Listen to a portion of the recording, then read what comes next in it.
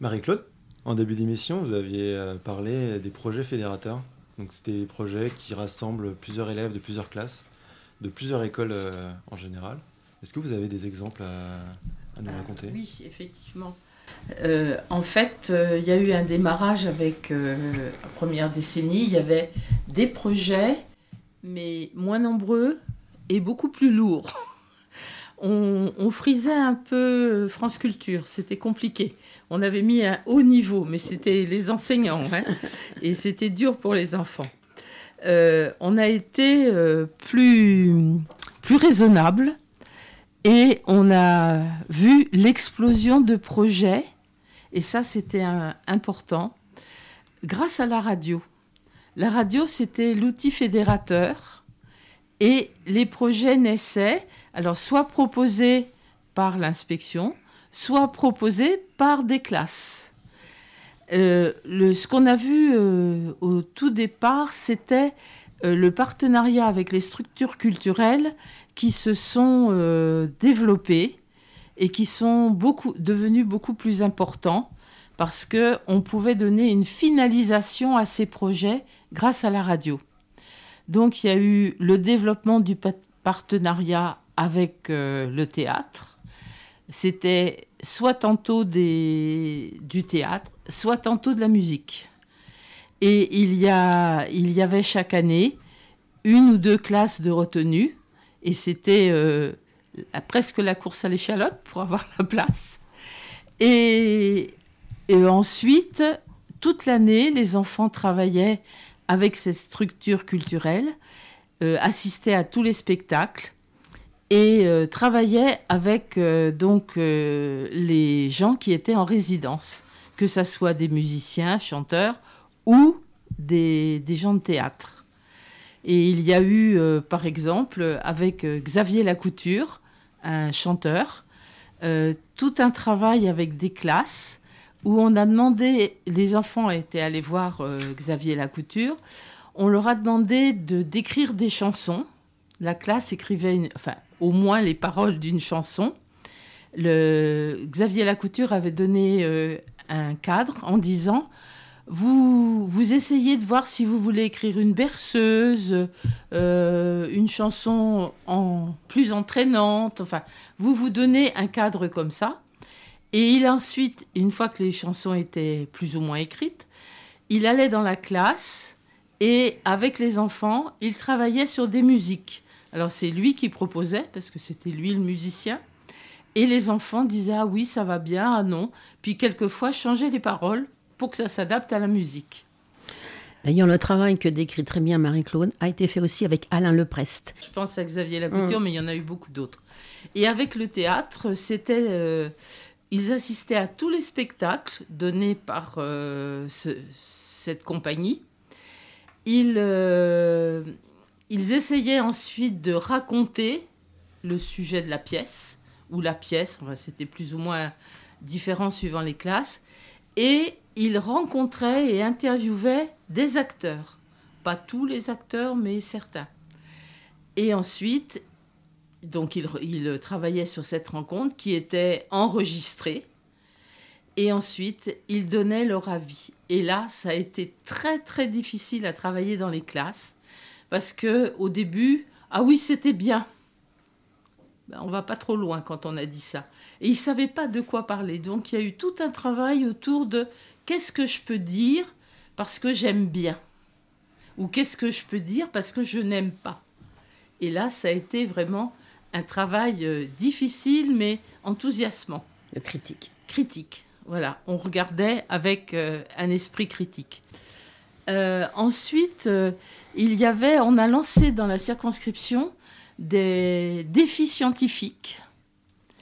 Une question scientifique était proposée aux classes et les classes devaient trouver la réponse à ce défi. Je crois que Danièle va vous parler d'un défi qu'elle a relevé avec sa classe.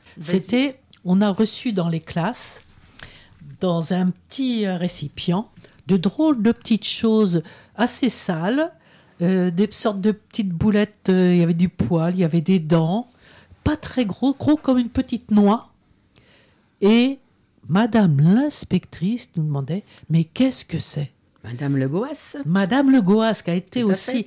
une inspectrice qui a impulsé, aussi avec Marie-Claude, tous ces projets qui étaient vraiment incroyables. Dans la classe, les élèves se sont posés la question, qu'est-ce que ça peut être ? Et je me souviens d'une qui a dit, c'est peut-être des crottes. Et l'autre qui dit, ah non, Madame l'inspectrice ne nous aurait pas donné des crottes. Et nous avons beaucoup cherché.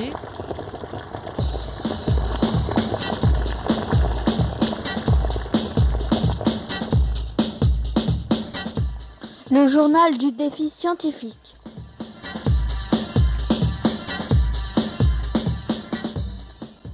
Bonjour, nous sommes les CE1 de l'école Jacques Solomo. C'est nous qui avons gagné le défi scientifique pour le premier trimestre. Le premier jour, notre maîtresse nous a lu le défi de Madame l'inspectrice.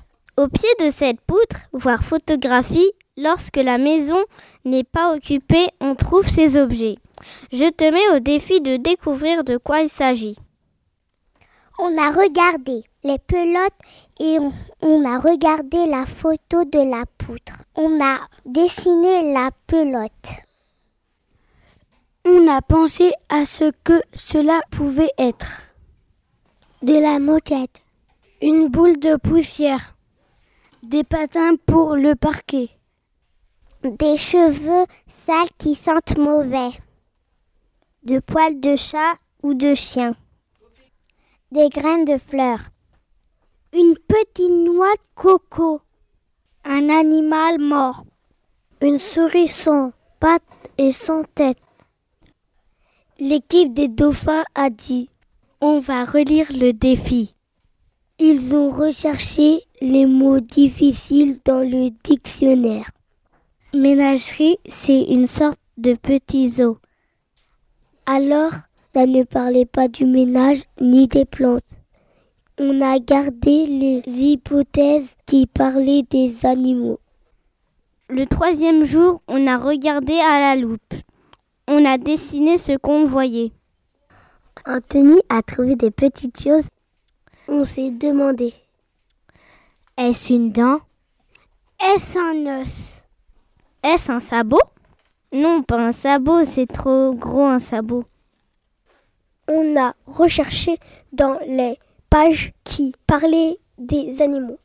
Ophélie a trouvé la pelote de réjection de la chouette Hulotte. C'est ce qu'il fallait trouver. Les pelotes de réjection étaient marron clair. Nos objets étaient gris. Est-ce que c'était pareil ? Il fallait trouver quelqu'un qui nous aide. Nous sommes allés au jardin des plantes rencontrer Michel Lisek, le soigneur des rapaces.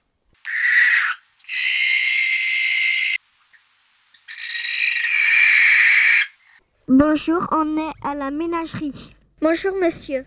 Bonjour, je m'appelle Michel Lisek, ça fait 25 ans que je m'occupe des rapaces à la ménagerie du Jardin des Plantes. On a reçu une énigme par Madame l'inspectrice, on doit trouver de quoi il s'agit. Alors, Mariam, est-ce que tu peux apporter les objets à Michel ? Oui, je vous explique ce que c'est. Alors ça, c'est tout ce que là, ça fait une petite boule, ce qu'on appelle la pelote de réjection. C'est quand les chouettes ont mangé une souris ou un mulot ou un petit rat, ils l'avalent complètement.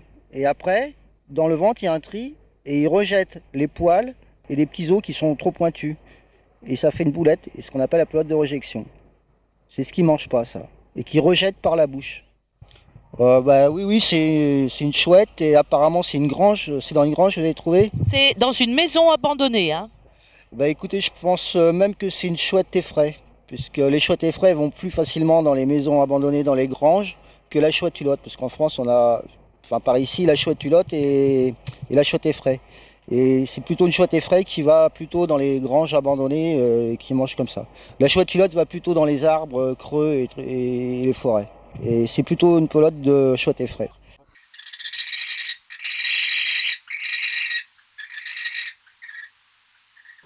Vous vous rendez compte tout le travail qu'il y avait derrière ? C'était un truc incroyable, extraordinaire. Oui, alors il y avait dans un autre domaine, on a participé au Parlement des enfants. Donc plusieurs classes d'Ivry s'inscrivaient. Et il fallait rédiger une loi qui serait présentée au Parlement des enfants. Donc qu'est-ce que c'est que le Parlement, à quoi ça sert, etc. Les classes ont fait des recherches. Et ils ont rencontré le député d'Ivry, au moins plusieurs, je ne sais pas toutes, mais au moins plusieurs. Et puis ils ont participé à la journée où les classes retenues, parce qu'il y avait quand même un choix sur la France, retenues allaient au Parlement à Paris. Et ça avait pris une dimension dans la tête des enfants. Oui, c'est important ce qu'on est en train d'apprendre. C'est quelque chose dont on aura besoin, il faut savoir. Et c'était vraiment très intéressant. Ardu, parce qu'apprendre à rédiger une loi, croyez-moi, c'est pas simple. Ça a eu lieu plusieurs années de suite. Et il y a eu sur Ivry très souvent une classe de retenue. J'oublie certainement des projets, mais ça a été l'explosion de projets. Et c'était l'outil radio qui était fédérateur autour de ça. Et surtout, à la radio, on ne peut pas faire n'importe quoi. Et ça, ils en avaient tous conscience. Ils voulaient absolument que ça soit bien. De toute façon, quand c'était pas bien, on disait non. On disait non, ça peut pas passer à la radio. Faut ou vous recommencez ou on arrête. Mais il faut que ça soit bien. Les auditeurs ne peuvent pas écouter n'importe quoi. Voilà, je crois que je vous ai donné un petit aperçu. Mais c'était un tout petit aperçu parce qu'il y a eu beaucoup d'autres choses. Nous avons aussi un enregistrement d'un retour de 3 anciens élèves de Solomon qui se souviennent maintenant, une ou deux décennies plus tard, de leur projet de l'époque. Bonjour. Alors, nous sommes toutes les 4, vous êtes toutes les 3 d'anciennes élèves. Moi, je suis Danièle Pasquier et je vais vous proposer de vous présenter et puis de dire quand est-ce que vous étiez dans ma classe ou dans mon atelier. Et puis après, de prendre la parole chacune votre tour. Alors, tu veux commencer ? Oui. Alors, bonjour, moi c'est Mounia Akari. Donc, j'étais dans ta classe en CE2 à Jacques-Solomon en 1996. Donc, j'avais 8 ans à cette époque-là. Et je participais donc aux ateliers de Radio Cartable. Merci. Alors moi c'est Mélita Silla, j'étais aussi à Solomon et comme Mounia, j'ai fait Radio Cartable en 1996 et j'avais 8 ans. Merci. Alors moi c'est Nassera Akari, la sœur de Mounia du coup. J'ai 3 ans de moins, j'ai été dans ta classe en CE2 et CM1 et j'ai participé aux ateliers de Radio Cartable et Radio Cartable en général sur ces 2 années. Donc en 99 et en 2000. Et alors là, c'était plutôt dans la classe et pas spécifiquement dans l'atelier. Oui, moi, ce dont je vais parler sera plus sur la classe. Ouais. D'accord, je vous remercie. Est-ce que tu veux commencer, Mounia, puis me dire un de tes souvenirs ? Oui, alors un des souvenirs que j'ai, c'était quand on était au studio, donc à Jacques-Solomon, après l'école. Et donc, on était plusieurs enfants. On préparait bien en avance tout ce qu'on devait faire, bien minutieusement. Et je devais présenter un petit jeu, donc un petit jeu de devinettes, où je devais faire deviner des animaux aux autres élèves qui étaient autour de la table. Je distribuais la parole aux autres élèves pour qu'ils trouvent la devinette. Donc je me souviens que c'était assez stressant parce que j'avais l'impression d'avoir un rôle très très très important et je peux dire qu'avec cette expérience et l'expérience de Radio Cartable en général, ça m'a quand même permis d'avoir plus confiance en moi et d'être plus sûre de moi à différents niveaux. En tout cas, c'était effectivement très important. Alors, c'était pas simplement une impression. Oui, tout à fait, c'était très important Et je remercie Radio Cartable. Super, super. Mais Maïta, tu veux dire, toi, tes souvenirs? Alors, comme Mounia l'a dit, c'était une expérience très intéressante. D'ailleurs, dans mes souvenirs, elle a duré plusieurs années. Elle n'a pas duré que CE2. Moi, je pense qu'elle a duré au moins jusqu'en CM1, voire CM2. Je ne suis plus certaine. Sans doute, oui. Elle a duré plusieurs années. Et donc c'était quelque chose, c'est quelque chose qu'on travaillait très minutieusement parce qu'on préparait à l'avance tout ce qu'on devait dire, donc c'était assez stressant comme elle l'a dit.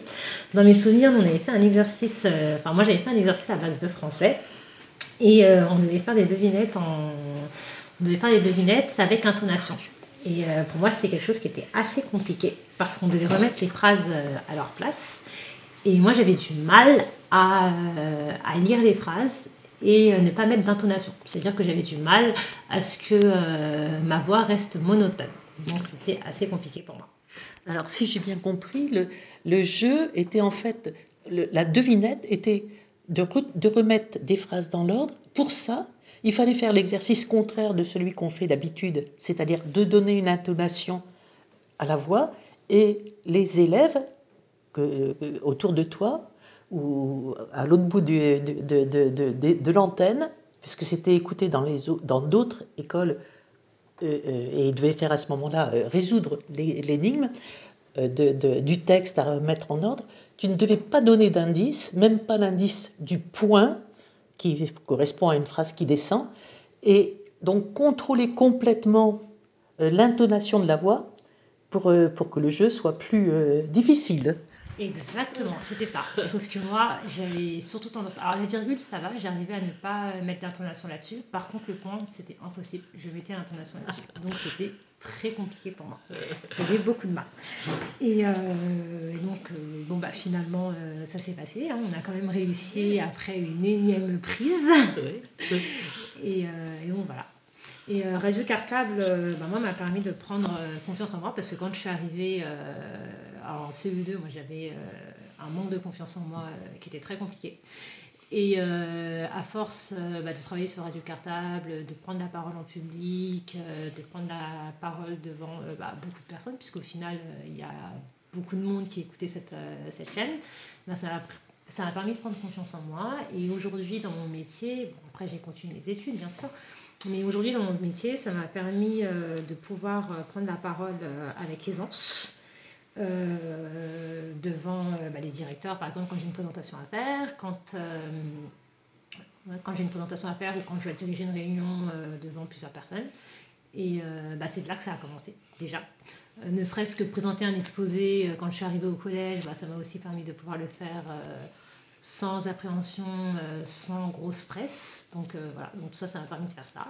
Et surtout, ça m'a aussi permis de pouvoir répondre à une question dont on a beaucoup de mal à faire aujourd'hui.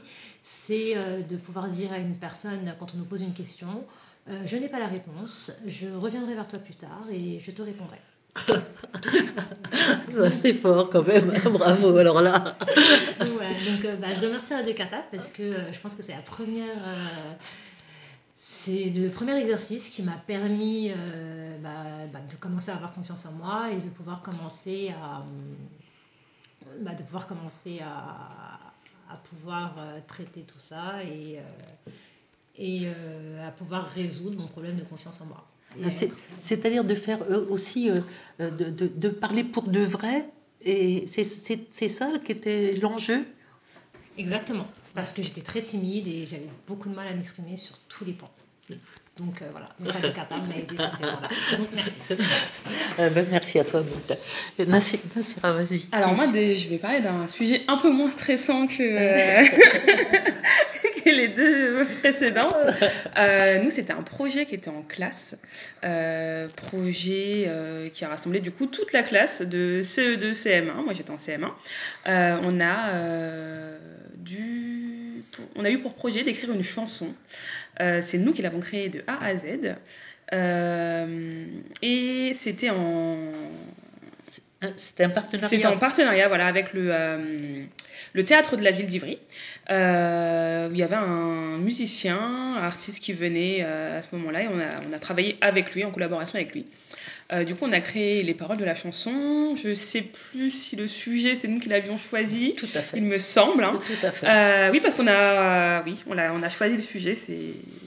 Et ensuite, on a eu pour mission de chanter cette chanson et de l'enregistrer et de créer la pochette de la cassette aussi, avec un concours entre guillemets de dessin dans la classe, et on a décidé tous ensemble de quel dessin serait affiché sur la pochette, et je crois même qu'il n'y en avait pas eu qu'un seul, il y en a eu 3 qui ont été mis sur la dernière pochette, les trois favoris.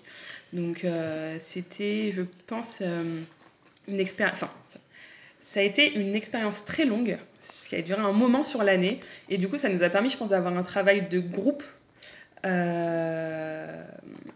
des personnes extérieures, avec la maîtresse, et sur un temps assez long. Et pour des enfants de CE2 et CM1, c'est pas évident d'avoir un travail aussi long et de tenir sur la longueur. Et est-ce que le fait aussi d'être entendu par les autres écoles, ça jouait, parce que ce projet, c'est un projet de l'inspection département de l'inspection d'Ivry-sur-Seine, qui réunissait plusieurs écoles qui travaillaient sur ce projet artistique, enfin en lien avec. Est-ce que le fait d'être plusieurs écoles, tu as des souvenirs là-dessus? Parce que moi, je me souviens bien que c'était une très belle chanson, très marrante. Oui, on s'est bien amusé. C'était vraiment, parce que du coup on prenait plaisir à le faire, c'était pas un fardeau pour nous, c'était pas certains devoirs qu'on n'avait pas trop envie de faire, ça on voulait vraiment le faire, on attendait toujours le moment en Radio Cartable pour continuer sur notre projet.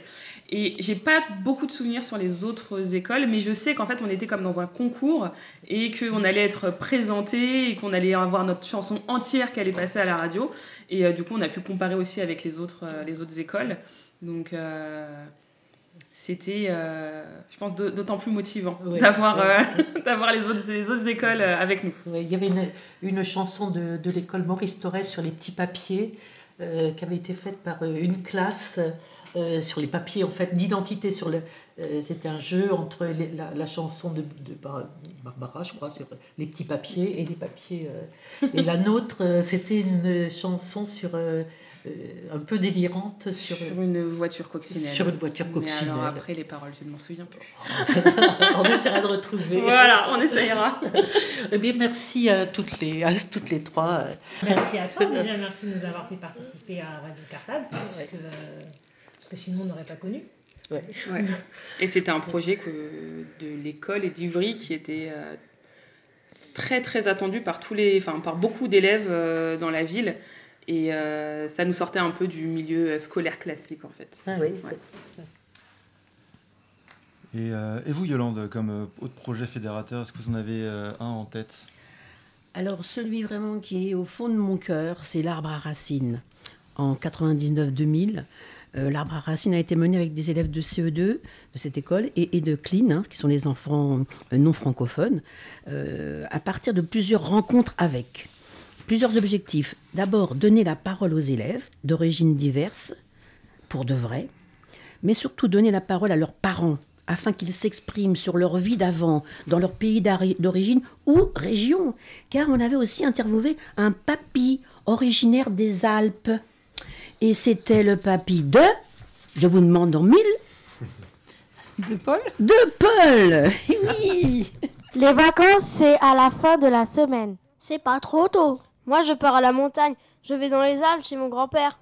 Ah, tu sais que l'année dernière, les CE2 de Petite Ivry A ont interviewé un papy des Alpes? Évidemment, c'était mon grand-père. On les écoute alors.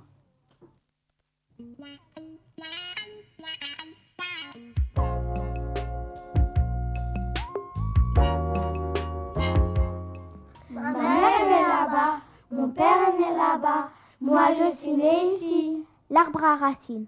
Ma mère est née là-bas, mon père est né là-bas, moi je suis née ici. Vous êtes le grand-père de Robin, un élève de notre classe. Robin avait répondu à notre enquête sur les origines des élèves de notre classe. Il nous avait apporté des photos de sa région d'origine. c'est la région Rhône-Alpes. On peut voir ses photos et lire son histoire dans notre calendrier 2000. Nous vous avons invité aujourd'hui pour en savoir plus sur votre région.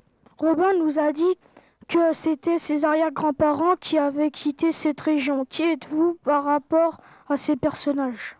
Eh bien, c'est mon père qui a quitté Vars quand il avait 16 ans. Parce qu'il n'y avait pas assez de terre pour élever toute la famille. Ils étaient 7 enfants.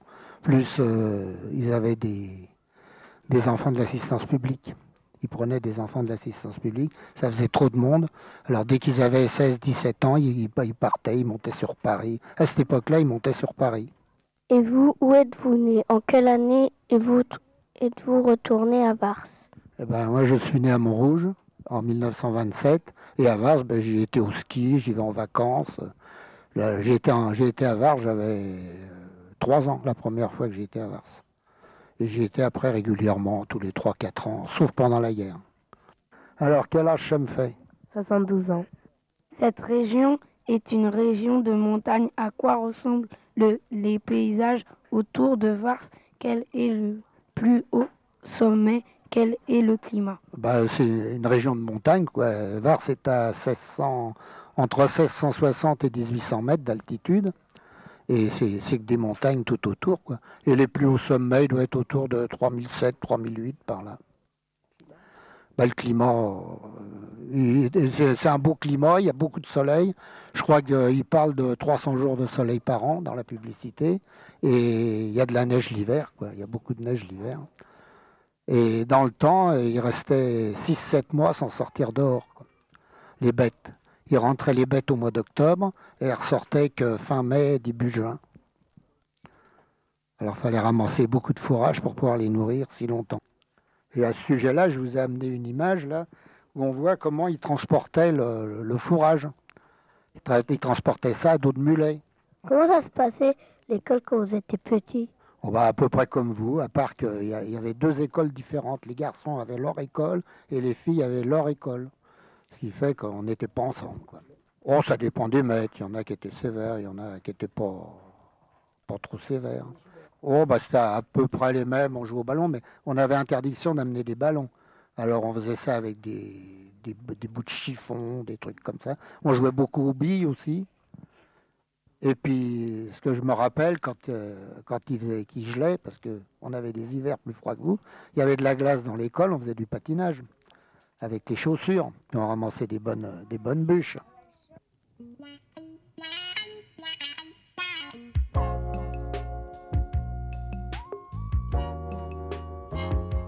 Je me souviens, oui, c'était la classe de Clean, et ça devait faire partie de ton projet, Yolande, l'arbre à racines.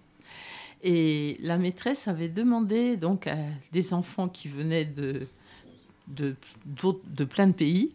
Ils étaient, je crois, 15 dans la classe et il devait y avoir 12 nationalités différentes. Et elle leur avait demandé qu'est-ce qu'on fait de la dent qu'on perd quand on est petit ? Qu'est-ce qu'on va en faire ?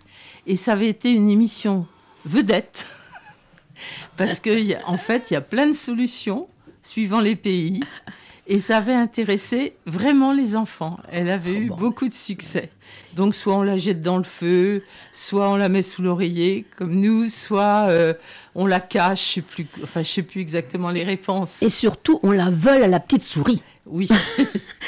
C'était de formement, déjà faire entrer dans l'école des parents qui n'osent pas franchir la porte. Réussir à ce qu'ils nous confient parfois leurs difficultés de départ, qui les avaient amenés en France. Et surtout avec ce projet, revaloriser aux yeux de leurs propres enfants et aussi de tous leur passé et leur origine. Ça a été finalisé par une belle exposition artistique faite sur l'école avec l'aide de Dominique Touzery. On peut en parler, ex-conseillère pédagogique artistique. Oui. L'émission de cette deuxième décennie, en hommage à la deuxième décennie de Radio Cartable, tire à sa fin. Est-ce que tu aurais un mot pour conclure cette émission, Yolande ? Oui, tu sais, Paul, quand on se retourne sur son passé, comme nous, hein, toi aussi un petit peu, même quand c'est un passé bien spécifique comme les 40 ans de Radio Cartable, on pense à ceux qui nous ont accompagnés et qu'on aurait aimé avoir encore près de soi. Encore et toujours une pensée à Madame Le Troïc, bien sûr, mais à travers elle aussi, un merci aux quelques IEN qui ont repris le flambeau en défendant, en travaillant pour que vivre à Le Cartable. Alors Madame Fortier, 89-93, Monsieur Charazi, 93-99, Madame Le Goas, 99-2006, Monsieur Le Guilchet qui a dû reprendre le bâton de pèlerin pour nous sauver le poste, entre guillemets le poste, 2006-2011, et même aussi Madame Dudon, la dernière, 2012-2017. Bon, depuis je ne suis plus les choses, donc il y a peut-être d'autres IEN qui ont pris le relais. Affaire à suivre. Alors à bientôt.